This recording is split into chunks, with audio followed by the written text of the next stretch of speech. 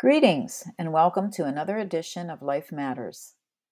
I want to mention, for anyone listening on other platforms, this podcast originates from the Life Matters newsletter available on Substack. And for today's post, I put together some thoughts about gift giving, since it's something we all do year round. Because the news has been so dark lately, I just felt the need to lighten things up this time. So here we go with 5 smart tips for giving awesome gifts that people appreciate. It's better to give than receive according to the Bible, but that depends on how much thought you've put into giving. I've gotten pretty lazy over the years. When I was younger, I put a good deal of consideration and energy into gift giving. The brainstorming began well before the occasion. The Christmas list started around the same time as the new school year. When thinking about the recipient, I asked myself the following: do they have any hobbies? What are their clothing preferences?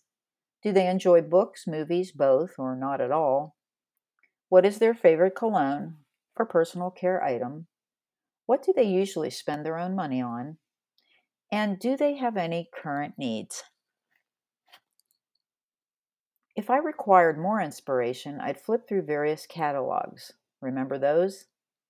Can you imagine being a postal carrier when the JCPenney Christmas and Spring Summer editions came out?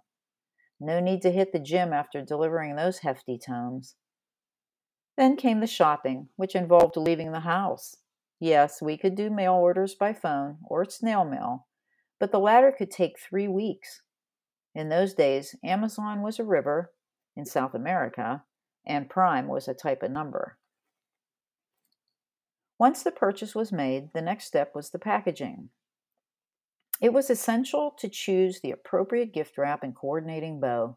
If mom hates cats, you don't wrap her gift in kitty paper. Then came card shopping, which could easily take me an hour. I love reading greeting cards, so just head to that section if you ever lose me in a retail shop. That's where you'll find me, usually giggling uncontrollably. Nowadays, things are much different. For example, I generally give gift cards to a favorite store or restaurant that the person patronizes. It doesn't seem quite as effortless, in other words, lazy, as writing a check. It's then tucked into a greeting card that's chosen within 5 minutes. Bada boom, all done.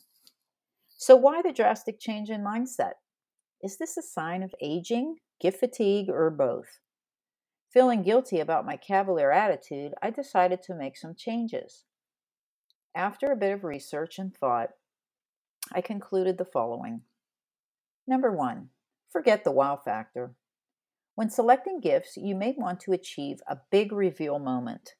This occurs when the recipient expresses a dramatic reaction, usually because you spent too much money. One long ago Christmas, I came across a toy that so impressed me, I just had to order it for my kids. It was totally unaffordable at $100 and last minute, so I had to pay extra for expedited shipping. I was convinced they would be thrilled. Instead, their reaction to it was equal to the $20 presents under the tree. I overspent to wow myself. The lesson here is to think practically. Don't assume they'll like it just because you do, and stay within your budget. Number two, don't surprise them. In addition to the wow factor, you may also want to surprise your gift recipient. This often involves purchasing something totally unexpected, and that can backfire. Their only surprise might be your odd choice in gifts. It's safer to give something that was requested or that you know aligns with their personality and lifestyle. Add the element of surprise with an upgrade. If they enjoy Cabernet, purchase a more expensive brand, or an add-on gift, which pairs well with the main event. For example, like quality chocolates with the wine. Number three, a good idea goes a long way. It's okay to give everyone the same present, even if it's Christmas where they'll be opening gifts at the same time. You don't have to buy something different for each person. A new, exciting idea or a trending gift idea is new and exciting for everybody, unless it's completely outside their interests. Plus, you can individualize the wrapping paper and bows to suit each person. Number 4, there's no shame in regifting. Waste not, want not, my grandma always said. Just because you don't like the gift doesn't mean someone else won't. If you receive a bottle of Cabernet and hate Cabernet, I'll be thrilled to receive it, no questions asked. By the way, do you notice a pattern here with the Cabernet example? Another good way to utilize a brand new item is for nonprofit fundraisers. I often donate theme baskets and use regiftable things in them. For example, I received a corn popper which I knew I'd never use, so I created a movie night basket. With the addition of gourmet popping kernels, oil, seasoning, and a gift card for Netflix, it made a terrific donation as well as a tax-deductible expense of $100. Number 5, don't decide for them. Sometimes the best gifts are the ones we give ourselves. So give your loved one the gift of choice via a gift card or money and let them decide. Just be sure that the gift card or gift certificate is for a store or business they usually shop at. It's also helpful to think in the short term. Gift cards can be forgotten if not used right away. So think about the person's current needs and desires.